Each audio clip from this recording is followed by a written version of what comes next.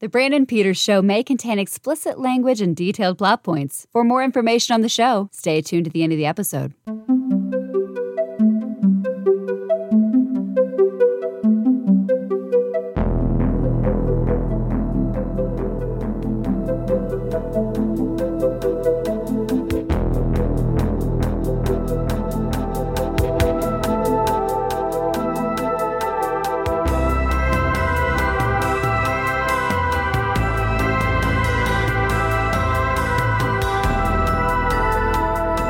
And now, here's Brandon.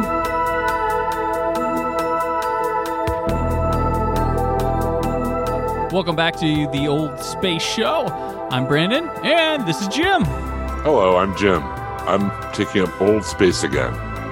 This installment of Old Space Show follows our continued episode-by-episode travelogue through the first season of Space 1999, where the moon is knocked out of orbit, wandering through the far reaches of space, the population of its human-built colony hoping to stumble upon a new home.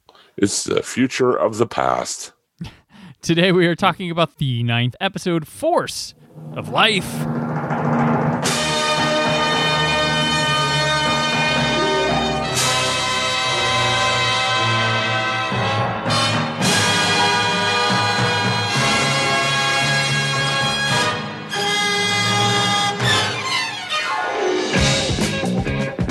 This episode. There's a monster on the ship. This episode. It's Ian McShane. This episode. An energy vampire. This episode. Nukes. This episode. Lots of nukes. A reminder, we are going through the episodes in the fan-preferred production order, not the broadcast order as found on streaming services.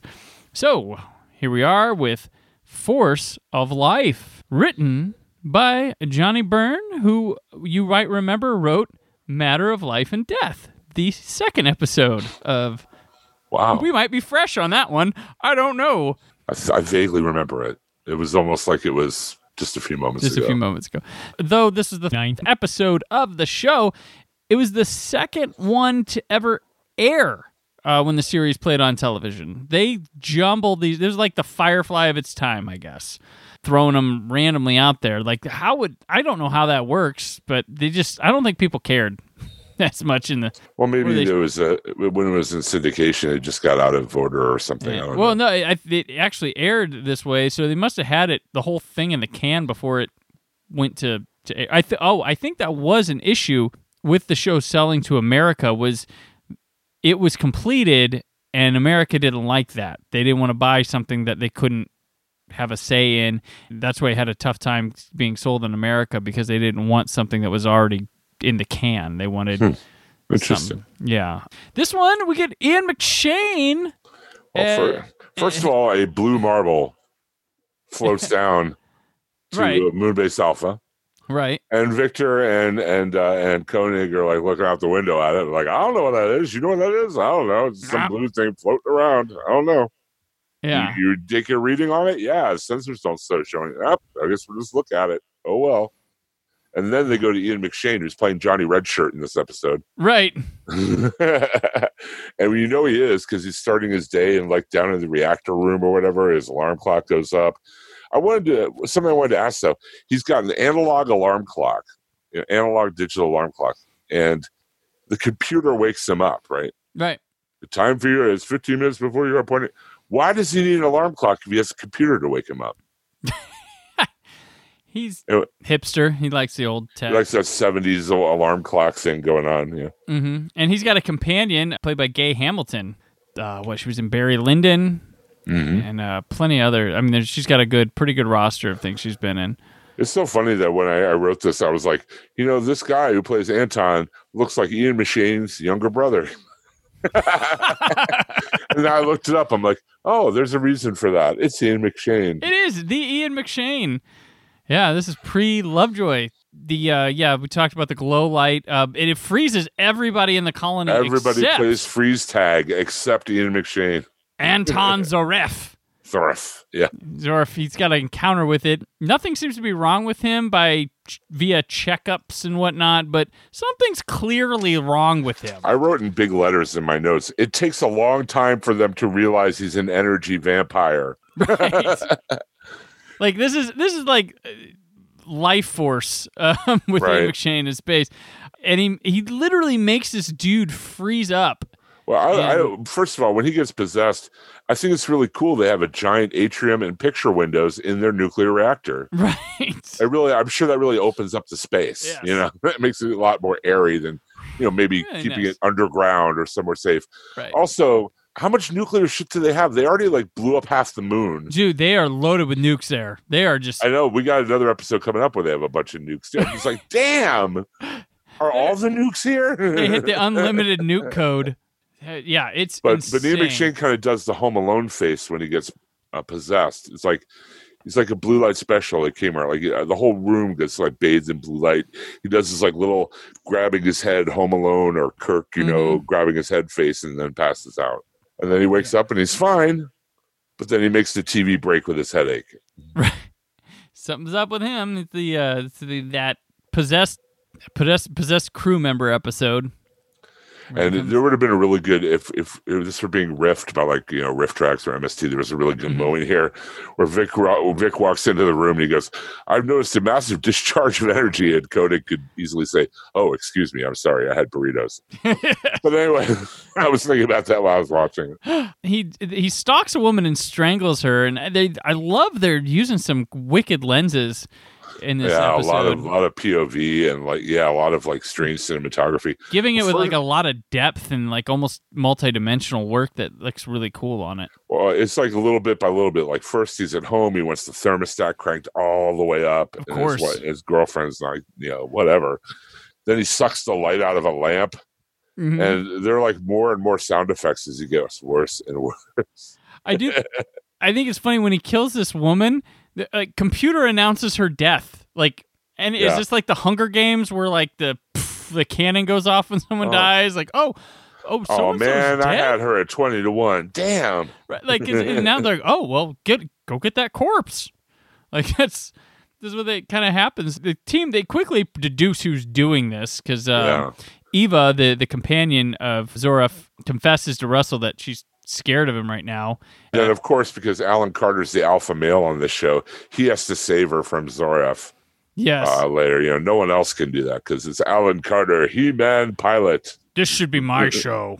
Hello, I should be the lead of the show. One day Koenig's going to leave. It's going to be me. It's going to be my show. It's going to be the Alan Carter show. What's up, Dr. Helena Russell? Hey, baby. Hey, baby. I'm your destiny. I'm your density. Density. We go to the spa. In this episode, we have a spa scene. Space spa. Where he Ian McShane sits under a heat beam and turns purple and sweats. And then they bust in, Koenig and a bunch of guys bust in and blast the power, which makes him pass out. Right. They turn off the power, which, like you said, makes him pass out, question mark. Which we find he's just been sucking power from the ship and its crew, basically, which... Right. Eventually, they, find him mainlining from the reactor, and, Carter blows him up. Right. And he's, all charred. He looks like a Kingsford briquette, but he's alive. That was awesome. That looked cool. That was really cool. And the eyes were glowy. All glowy eyes and stuff. And they just stare at him. He's, going to the reactor. He's all burned up, charred. His eyes are all glowing. Koenig and Vic are just standing there looking at him while he's going oh, look, hey, it's that guy. He's going to the reactor. How about that? Well, there's a funny scene when they were at the spa and he was passed out on the ground and Koenig, Lando goes to check and plants his face on him, just real, just gross. I'm how many takes did they do? Just putting it in my hand on your face. I think it's important though that if you have a space facility that you have a spa. Yeah.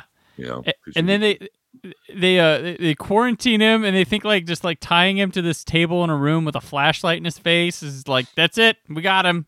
And he problem solved. 3 seconds later he's out and he terrorizes Dr. Russell, and he also kills this other guy by freezing to death, and I swear the guy looked almost identical to the first dude he killed. They both had like beards, were kind of chubby dudes, and I was like, did he kill the same guy again? But it called back to that first kill. And then, yeah, he heads to the nuclear power plant, burnt to a crisp, which looks really cool, and then he gets to the section and starts shaking, and the explosions happen, and then it calms down, and the light comet thing floats away. And well, first he walks into the reactor, like he opens the giant nuclear reactor because that's safe, and then he just walks right in and like shuts the door behind him, and then floats back out as a little blue ball, just like he started. Russell gives a bedside speech to Eva as they both watch him float away. Now, when he turns back up and he to the blue thing, he blows up. There are a lot of Star Trek camera shakes, and explosions here. In fact, this whole episode reminded me. I know we've said in other episodes it reminds us of 2001. Sometimes this episode in particular reminded me of old school Star Trek. This was the kind of like one and done type early Star Trek episode they would have. I mean, they even had an episode with like a vampire who sucked salt, I think, out of people. Mm-hmm. If I remember correctly. Right. So this is very reminiscent for me of like a Star Trek premise as opposed to 2001. Yeah, it was there. It was like a goofy kind of thing, but tried to do it as straight-faced as possible. This was definitely one of the sillier episodes of the show. And, Ian McShane did the best he could playing a energy vampire possessed dude, so. Not many lines, just a lot of body, grimacing. Yeah, grimacing and sweating. looking at lamps until they popped or something. Yeah, right. All that going on. Yeah, it's pretty straightforward. Cut and dried episode for sure. Yeah, monster on the ship episode kind of deal. Like not a lot to it. I did enjoy though the running from side to side and the camera, the Dutch angles and stuff. Yeah, I like the camera work in this one quite a bit. Like that's what helped it over a hump for me. And there's some really fun sound effects too, like way distorted guitar and like distorted percussion and stuff as he got more and more evil. Almost like buzz synth noises and stuff. The audio was really cool. Yeah, this is the kind of one that you would like stick in the schedule to air around maybe like Halloween or something. Yep. A little bit of this. Plus, it really had nothing to do with the overall continuity of them trying to find a new home or whatever. It was like bottle episode kind of. All of them are bottle episodes. They never leave the damn. Yeah, that's true. They're kind of stuck in the bottle every time. But yeah. I'm surprised he didn't say at the beginning, special guest star Ian McShane. But I guess by that time he hadn't really made his bones. So. He was one of the ITV day players probably at that time, like on his contract. Like he was moving over to another show to go be on after that, Midsummer Murders or something like that. Sure. But yeah, that's Force of Life. So yeah. May the Force of Life be with you. May the Force of Life be with you. So that'll do it for another Moon Buggy adventure. Till next time, Jim, what is going with you in the wild world of HHWLOD? Well, at HHWLOD.com, we're back on the track with the Walking Dead TV podcast covering Fear the Walking Dead and Walking Dead World Beyond right now on a weekly basis. And also on a weekly basis, so you can catch me on Nothing's On at the Taylor Network Podcast.com or wherever your fine podcasts are sold. And you can find my written work at whysoblue.com, and I'm on Twitter and Instagram at Brandon4KUHD. There's more from the Brandon Peters Show this week, but from old space, Moonbase Alpha out. Thank you for listening. The Brandon Peters Show is a Creative Zombie Studios production. Produced by Brad Shoemaker and Brandon Peters. Written and edited by Brandon Peters. Announcer vocals by Jessica Alsman. Theme song by Metavari. Web design and show art by Brad Shoemaker with Brandon Peters. All music and clips featured in the episode are property of their respective studios, and no infringement is intended. Additional information on this and other episodes at thebrandonpetershow.com. For any inquiries, press opportunities, or sponsorship, contact mail at thebrandonpetershow.com. The show is available on Apple Podcasts, Spotify, or anywhere podcasts are found.